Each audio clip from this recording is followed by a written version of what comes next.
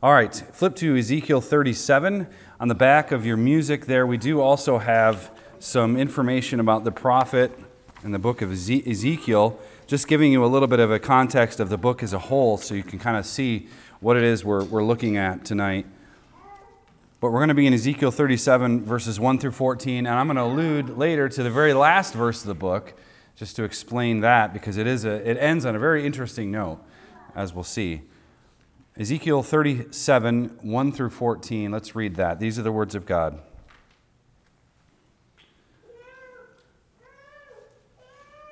The hand of Yahweh was upon me, and he brought me out by the Spirit of Yahweh and caused me to rest in the middle of the valley, and it was full of bones. He caused me to pass among them all around, and behold, there were very many on the surface of the valley, and behold, they were very dry. He said to me, Son of man, can these bones live? And I answered, O Lord Yahweh, you know. Then he said to me, Prophesy over these bones and say to them, O dry bones, hear the word of Yahweh. Thus says Lord Yahweh to these bones, Behold, I will cause breath to enter you, that you may come to life. I will put sinews on you and make flesh come up upon you, cover you with skin, and put breath in you that you may come alive, and you will know that I am Yahweh. So I prophesied as I was commanded, and as I prophesied, there was a noise, and behold, a rumbling, and the bones came together, bone to its bone. And I looked, and behold, sinews were on them, and flesh came upon them, and skin covered them, but there was no breath in them.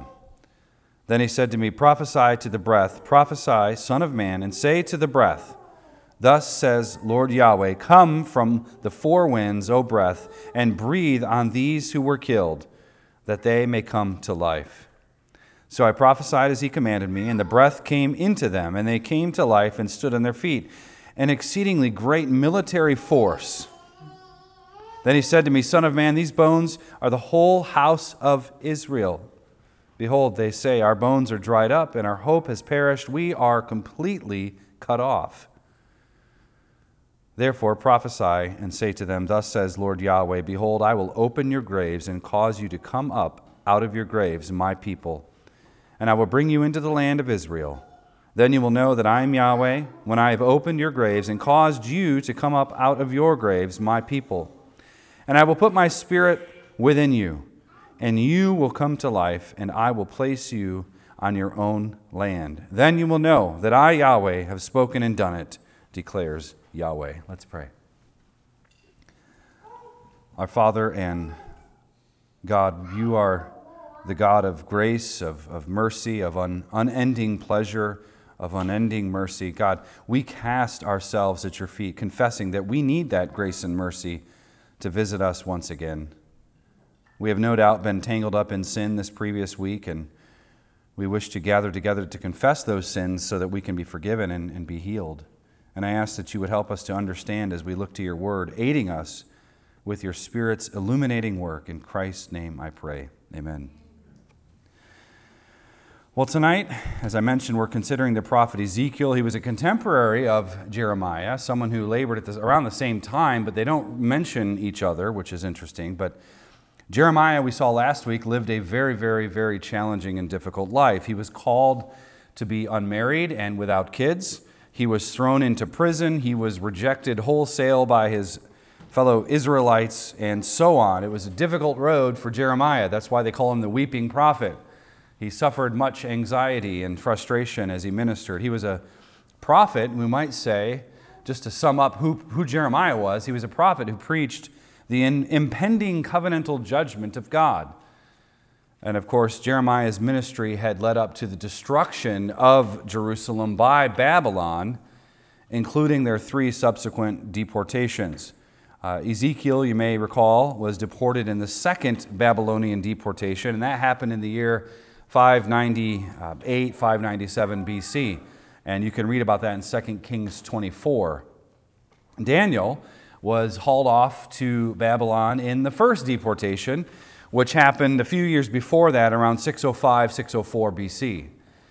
So Ezekiel's call, interestingly enough, we don't get a whole lot of details with the prophets, except for Ezekiel. In the very first chapter, the very first verse, we are told very specifically when God appeared and gave Ezekiel his prophetic ministry. It was July 13th in 594 BC. Now that's taking the Hebrew calendar and sort of transposing it into the Gregorian calendar that we have today. But July 13th, 594, that was his first oracle, his first call to preach to Israel and Judah. And his last call, his final oracle, when it was all said and done, was actually in April 10th, 574. So you can do the math. That's roughly 21 years of ministry for Ezekiel. So far, we've talked about the various ways the prophets ministered to the people of God. That was their role. You had prophets, priests, and kings, and we've been dealing with the prophets specifically. And what they did was bring covenantal lawsuits to the people of God. They would, of course, prosecute them as if they were a prosecuting attorney in the courts of heaven, and they would bring the charges of God against them. That's the prosecuting role of the prophets. And of course, they also persuaded Israel. They attempted to persuade them, to woo them back to God and their covenant. And of course, they would even predict what would come about should they repent or continue in their obstinance. Now, Ezekiel's contribution to the prophetic literature comes to us from within the exile itself. He has already gone to Babylon. Now he's in the exile. And that's when he starts his work. And Ezekiel, interestingly enough, too, it comes from a it's a perspective of a priestly vocation, essentially. There's a lot of priestly language and overtones. Steve read from Ezekiel 4 and this weird image of carving out a city on the brick and baking bread over human dung. Hopefully you caught that. There's a lot of Leviticus language, though, in that teaches us about the holiness of God. And so he's sort of acting that out, which we'll talk about in a second. But he's a priest in that way. He's standing between God and the people. That's what priests do. And that's why Jesus is our great high priest, and no pastor, no elder, no pope is to stand between you and God, because you have access because Jesus is our priest.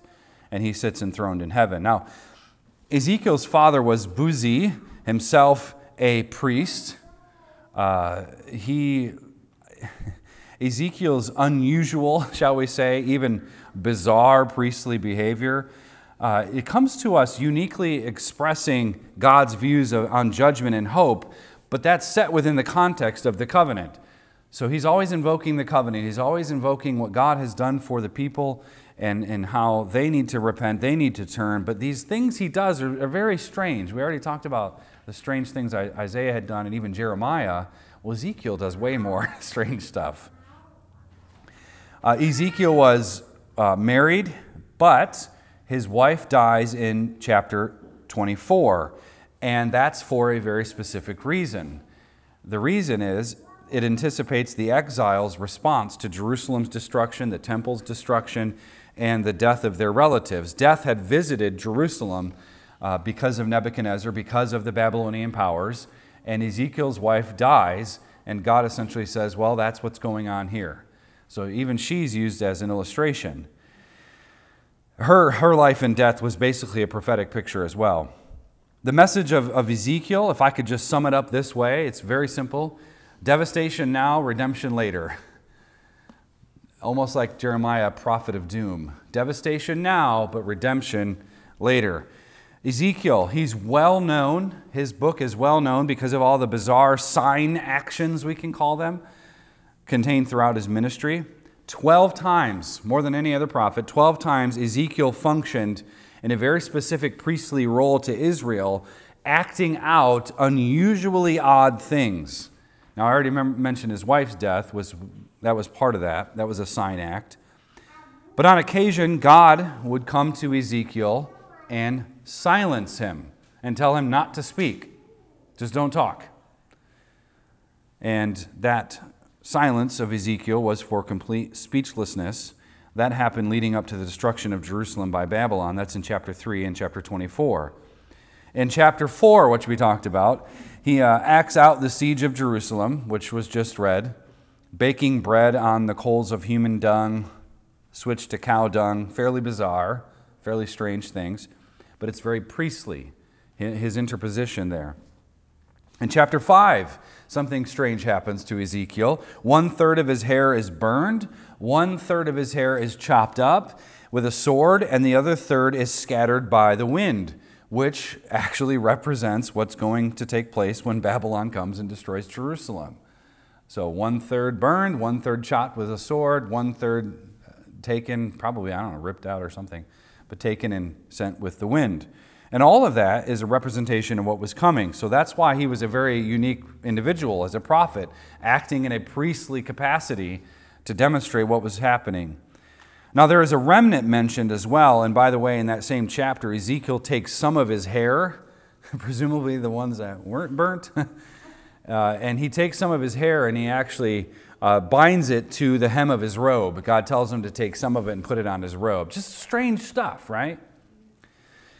In chapter 37, immediately following the passage of the Valley of Dry Bones that we're looking at tonight, Ezekiel is told to bring these two sticks together, essentially two separate sticks, bring them together, and that was signifying the future messianic kingdom, which will unite the house of Judah with the house of Israel.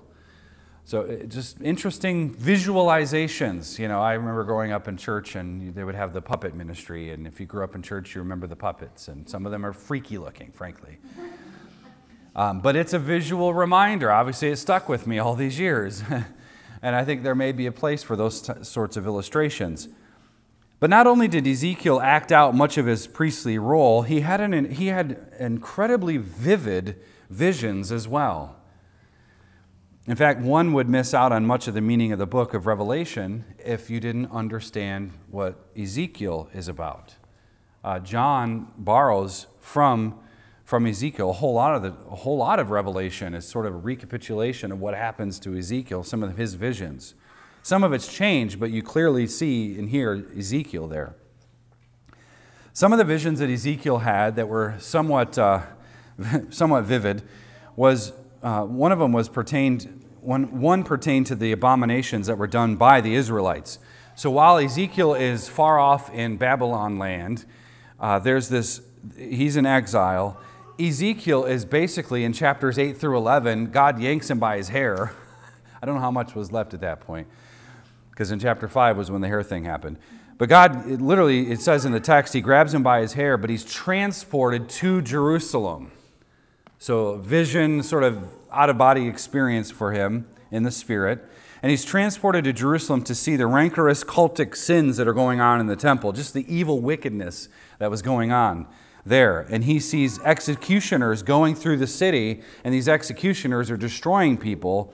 But that only happens after there's this priestly figure who marks people so that they're spared from the judgment. But he sees this going on in this sort of prophetic vision that he has. There are people spared from punishment and ruin, but then there are people who were guilty because of their sins, and these executioners were going through and killing them. Furthermore, other visions have to do with Yahweh departing the temple. Ezekiel sees this vision of Yahweh departing the temple, heading out east, and he's gone. And that's like total abandonment, all right? I mean, you're not supposed to do that. That's Yahweh's temple. And the question that looms over Ezekiel is, okay, well, was God going to come back to Zion? That's the question. Is he going to come back to his temple?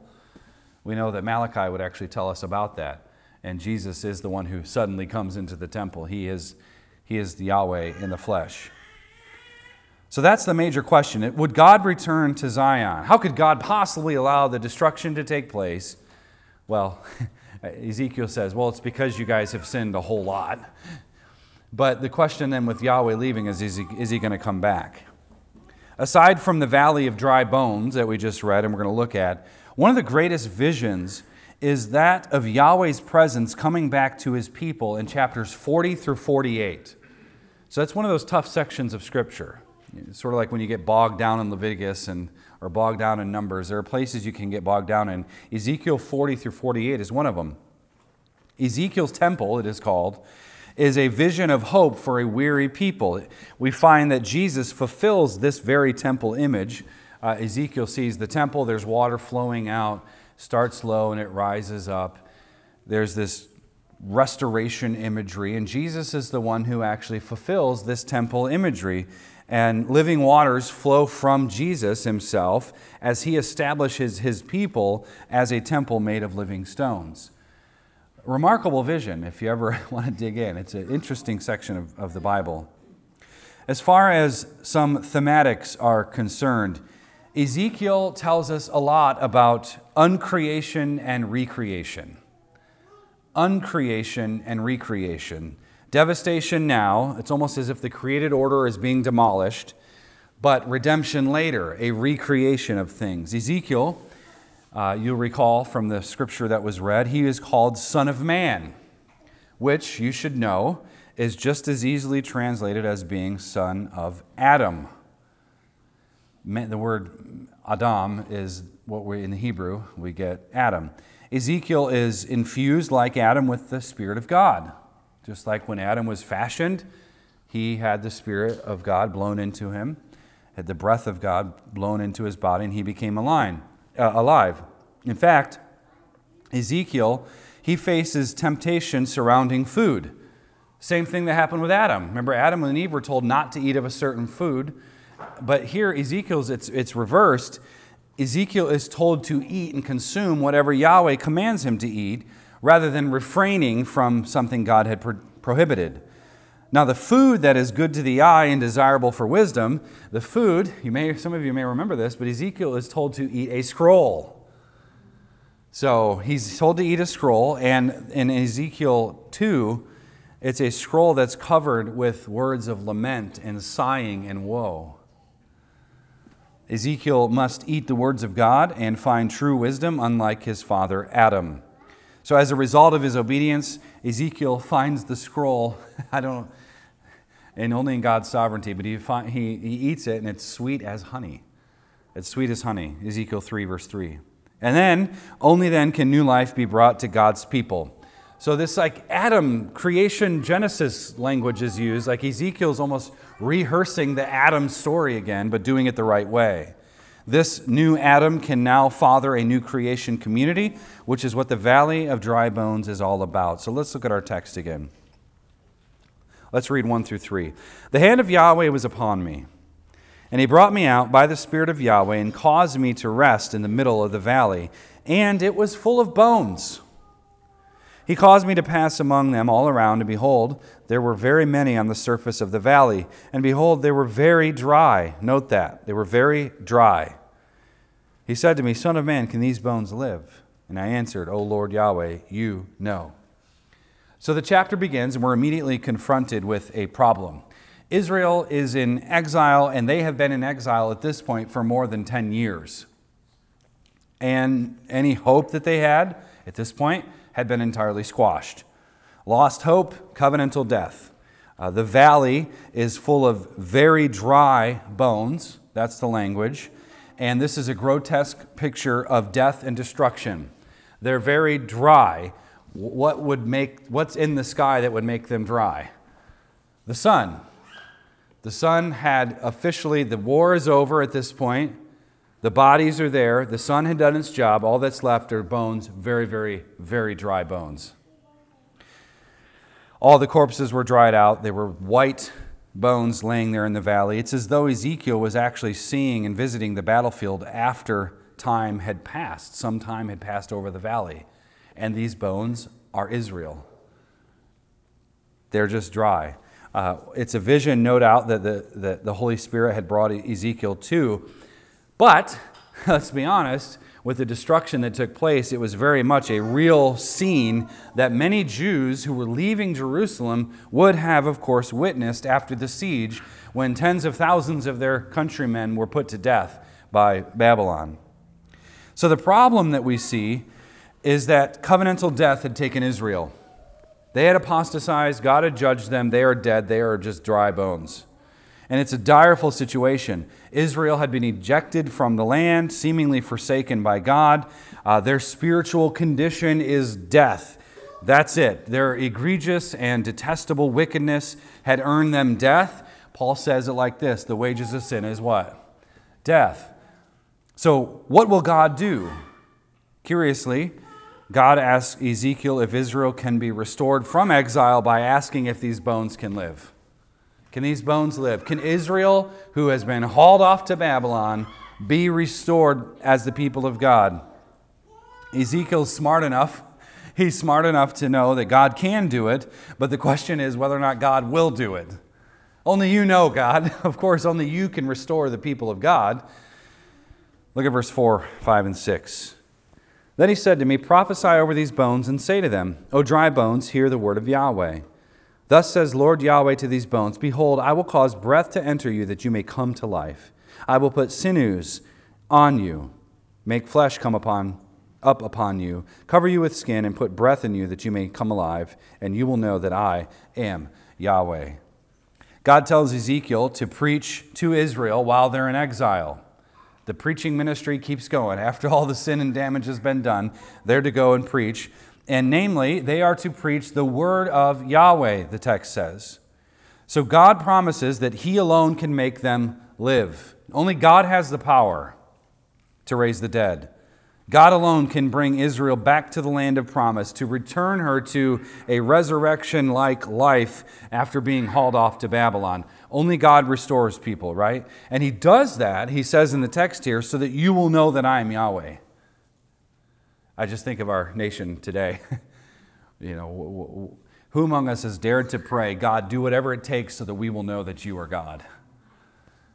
And buckle up. Look at verse 7. So I prophesied as I was commanded. Ezekiel is faithful, right? He prophesied, and there was a noise. He hears a noise, and behold, a rumbling or a rattling, some translations say.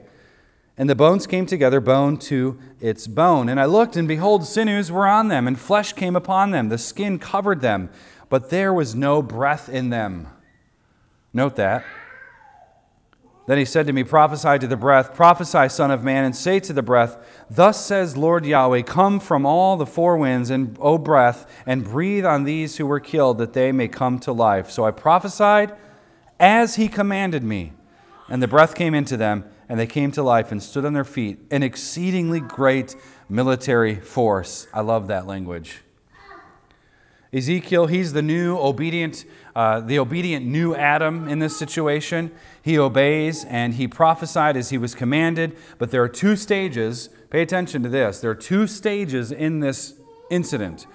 First, Ezekiel must preach to the bones and command them to hear the word of God. So, when we preach to people who are dead in their sins, we're just supposed to preach to them. That's how it goes. They're dead. We preach to the bones. That's what they are. They're bones. And we command them to hear the word of God.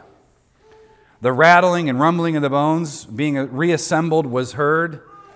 You can all hear that, right? You can hear that as I say it. You can hear the bones. Sinews, that is the tendons and ligaments, and the skin were being assembled back on the people together. But there's no breath in them, verse 8. So that's the first thing. He preaches the word of God, and they're assembled, but now they're just standing there, no breath in them. Remember Adam? Formed and fashioned, but not yet alive. Not yet alive.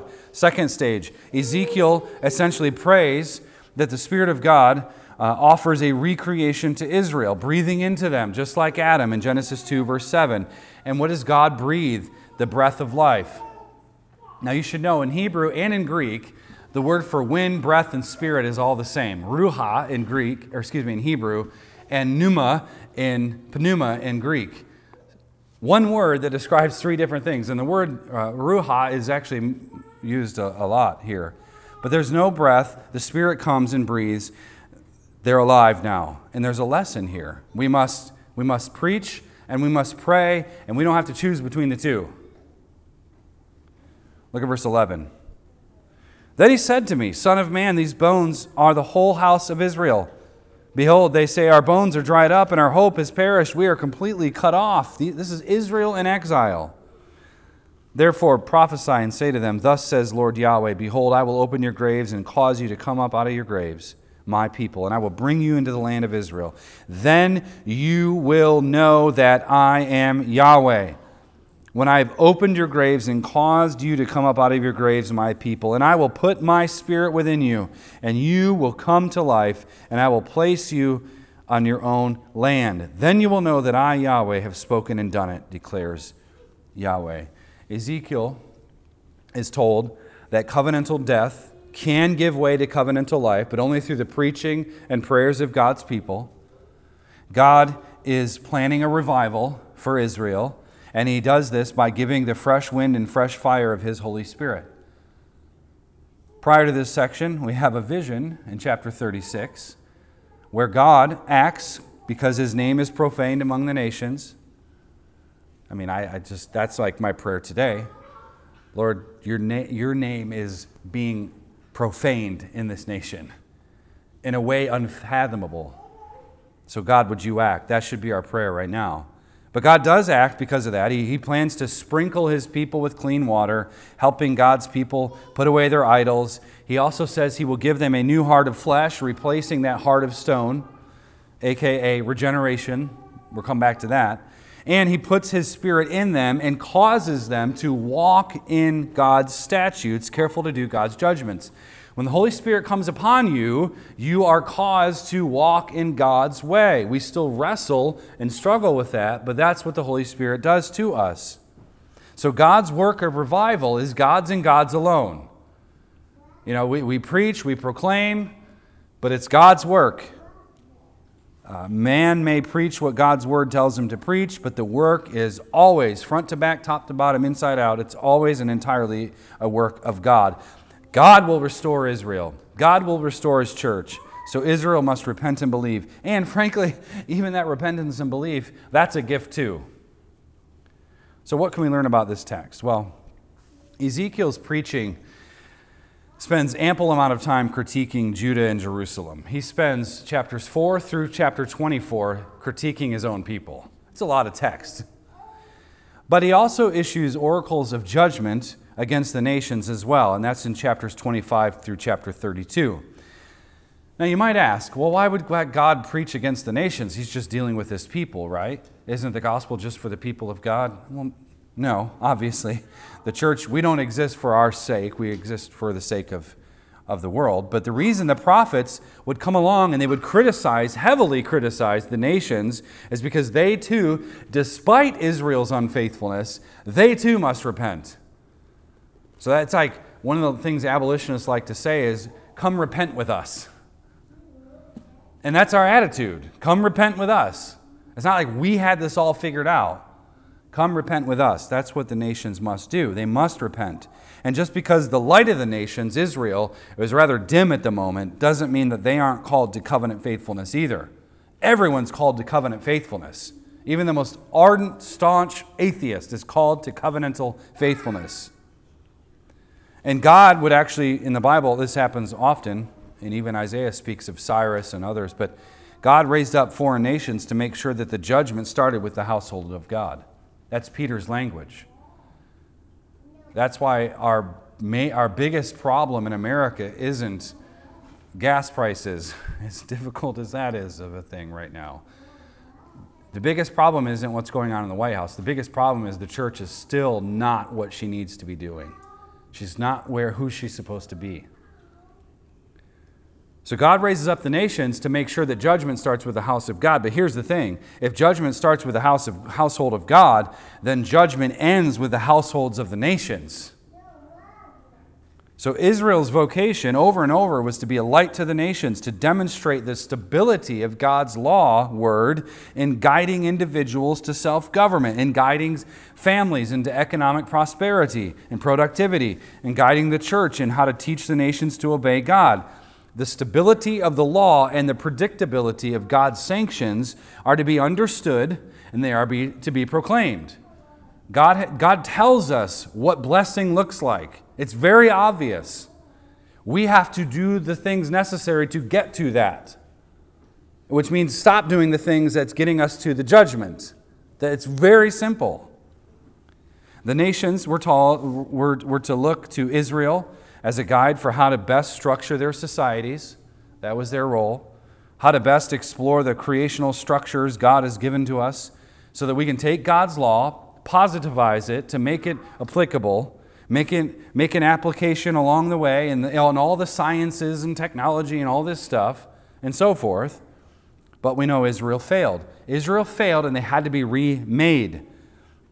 Now, the recreation motif finds its fullest expression in the Newer Testament. Jesus Christ, do you remember what he is called? Son of Man. You should be thinking when you're reading the Gospels, Son of Man, Son of Man. Ah, yes, that's Adam. Oh, Ezekiel as well. There's language like that all throughout the Old Testament. You should be thinking of Psalm 8 too. What is man that you are mindful of him? What is a son of man? There's language all over. Jesus brings that all together. Jesus Christ is the new Son of Man. He is the true son of Adam that everybody's been waiting for since the first Adam screwed it up. And we screwed it up in him. And we would have done no better, so don't get too arrogant. Jesus Christ is King Adam II. It was Christ's obedience that has now untied the knot of Adam's sin. Just look at Romans 5 and 1 Corinthians 15. God's Spirit at Jesus' baptism rested upon him in order for Jesus to recreate a people whose hearts were inflamed by the Word of God. Now, the Bible uses the language of first fruits, and Jesus is a first fruits of sorts. Let me explain. In every way, Jesus goes before us. In every way, Jesus goes before us. Just like the pillar of fire and the cloud that led Israel through the wilderness, Jesus goes before us. Jesus died the covenantal death that belonged to us. His death was to be our death. Don't skip ahead here. His death is our death. Everyone has to die because of sin. Jesus is our death in our place. And yet, he was raised, just as we will be raised, so that the victory he achieved would be given to us. Now, so his death is our death, his burial is our burial, because we too have to put those sins away, burying them in the belly of the earth, swallowing it up, just like Jonah was swallowed up by the large, great fish. And Jesus' resurrection is, of course, our resurrection. He is the first fruits of a new creation harvest, whereby we, the regenerate people of God, we are changed and we are made new. Only in Christ do the bones come together. Only by the Spirit of God does the breath of life come. Now, this is basic Christianity 101. The Spirit of God gives you a heart change. And He gives it to you, not because you were good enough and you impressed the throne of heaven. Wow, look at them. They're great. Let's do that. No, it's all of grace. It's all of grace. God has elected and chosen His people. He has put His Spirit within them so that they will walk in accordance to what God has commanded. Walk in His statutes and do His judgments, the text says. But that's the Spirit's work. That's why we're Reformed. That's why we're Calvinists, because it's the glory of God in that act, not the glory of man who is so good and smart and winsome enough to choose God. Jesus said, you didn't choose me, I chose you. No man can come to me, He says, unless the Father draws him. John 6. This is the work of God. It's the work of God from start to finish. We're dead bones. We didn't put ourselves together, slap some skin on it, and breathe into ourselves. We don't contribute anything to our salvation, but the sin that made it necessary for Jesus to come and rescue us. So only by the Spirit does the breath of life come. And the exciting thing about all of this is that Jesus fulfills what Ezekiel prophesied. So much of Jesus' ministry can be traced back to Ezekiel. Covenantal cursings. That's our doing, right? We don't get it right, and God brings the cursings, right? But Jesus, though, He took those cursings on Himself. He did it for us on the cross. He fulfills the covenant's demands on our behalf. And as a result, He enables us to walk in those very blessings. So the devastation that we deserved, Jesus took. The redemption that we don't deserve, Jesus gave. Ezekiel, Jesus. That's the heart of the gospel message.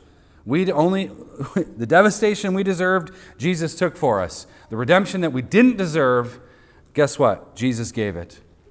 In addition to this, there is another correlation between Jesus and Ezekiel, especially pertaining to this passage here. As a Spirit-filled man, Jesus preached the coming of the kingdom of God. And what made Him so utterly controversial was the fact that this kingdom was near, as in just around the corner, as in Jesus brought the kingdom when he was hoisted up on his cross throne.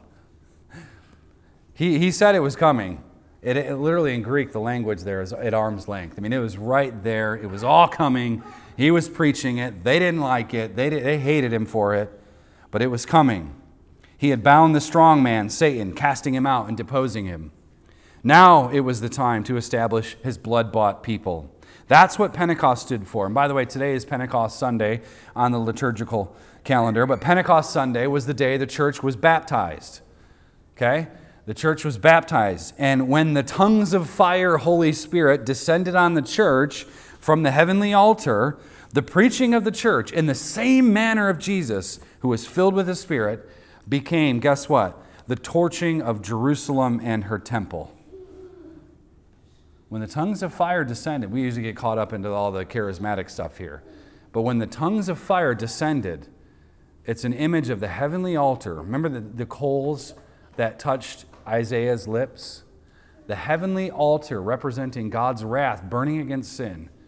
Those tongues of fire came and rested upon the people of God so that they can go and set the world on fire. When God's people are brought to the Spirit fire, they burn the dross of sin in the culture. And what gave the early church its power, and don't miss this, because Christians today are all just whiny defeatists. It's annoying. Oh, woe is me, just take what you can get. No, fight, for crying out loud. That's a different sermon. Now I'm going to change directions here. What gave the early church its power, and this is the same thing that gives us our power today, was the regenerating work of the Holy Spirit. Jesus called on his elect during his ministry, just like Ezekiel called on the remnant. Same thing here. Jesus, too, was preaching to a valley of dry bones in first century Israel. A valley of dry bones. Jesus, in his ministry, was taking the two sticks and bringing them together, reuniting the houses of Judah and Israel together, bringing them together. But part of that ingathering, and this is what makes the gospel so crazy, part of the ingathering was to gather both the lost sheep from the house of Israel and, guess what? The lost sheep from God's elect from the Gentile nations. That's different. So who is the church? If somebody asked you today, who is the church? If somebody asked me that, here's what I would say. Who is the church? It's resurrected Israel. Resurrected Israel. Who is the church? It's the people of God who have been stitched together by the regenerating power of the Holy Spirit. We were dead. We were lifeless. We were down to the bone. That's how it went. Laying in the sun, baking in death. And God brought us to life. And you see, Jesus is Israel. Jesus is Israel. He is the federal head of Israel, no doubt, but he is the federal head of all mankind. He is the second Adam, the last Adam. He is King Adam the second. And Israel was to be a light to the nations, but they had failed miserably. So what did Jesus do? Jesus took on this very task. Jesus even rehearsed Israel's entire history. If you recall, after his baptism, do you remember where he went? Any kids remember where Jesus went after his baptism? Mark tells us, because Mark stitches this story together very intentionally. He went out into the wilderness, and he was with the animals, Mark says. He's Adam. He's Adam. He's Noah again. He's all of these things. He's retelling the entire story of Israel. He became, in other words, by obedience, he became the light of the world. Jesus said, I am the light of the world. That's Israel. Israel was called to be that. Jesus took it on himself, though. He became that beacon of light that Israel could never be apart from the Spirit of God. So Jesus is Israel, yes, but Jesus is also the temple. And this is what made the religious leaders so frustrated when he said, destroy this temple in 3 days, I'll rebuild it. They're thinking the actual temple that's in process of being rebuilt and restored right now. And he's talking about the temple of his body. The living water of God's Spirit flowing out of the Holy of Holies. That that word of God's law that blesses the nations. It flows out through the sanctuary. It flows out through the bread, the lampstand, the altar. It flows out into the world, much like the rivers that had flowed out of the mountain of Eden that flowed out into the rest of the world. That's a picture of the church. That's Jesus. That's who the church is called to be as well. In Ezekiel's heavenly temple is reshaped with the vision of a new Jerusalem in the book of Revelation, John's Revelation, Revelation 21 through 22. This new Jerusalem coming down to the earth. It is this picture that Revelation explains about the first century and what Jesus was doing in his great work of redemption. With the coming of Christ, the final temple had arrived. Taking on flesh, he tabernacled among us, John says. And as God's people, we, because of the grace of God, we come to Christ by faith alone. And we only come by faith alone thanks to the regenerating power of the Holy Spirit. But we are this very temple. We have been spiritually resurrected to labor in the world as we await bodily resurrection. We have come to the holy mountain. We have come to the very city that Abraham had sought for. We have been established as the Zion of God. The Israel of God, Paul says in Galatians 6:16. And God's presence is here with us. He is with us. If the church could believe that, what power we would have. That He is in fact with us. And that, friends, is how Ezekiel ends, by the way. You should turn there and look. Ezekiel 48. And we'll stop here. Go to the very end of the book of Ezekiel, verse 35. That's how he ends this whole thing.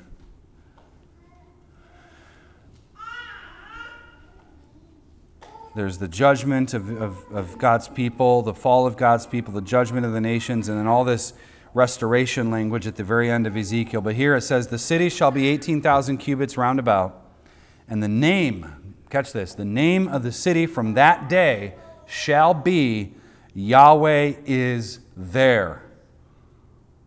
Book over. Yahweh is there. We are in Christ. We are that garden city temple, and Jesus is here with us. Our inheritance is secure because Jesus has done the work. He has clothed us with the finest of clothing, that perfect righteousness of Christ, and the army of dry bones that was dead and made alive. Guess what? That's you and I. That's you and I. And don't ever forget where you came from. Don't ever forget where you came from. You didn't come from glory. You came from a sun-baked valley where we laid there dead without the breath of life. But God brought us to Himself. We are the military that was referenced here. We are the assembly of the living bones. Christ has made us alive.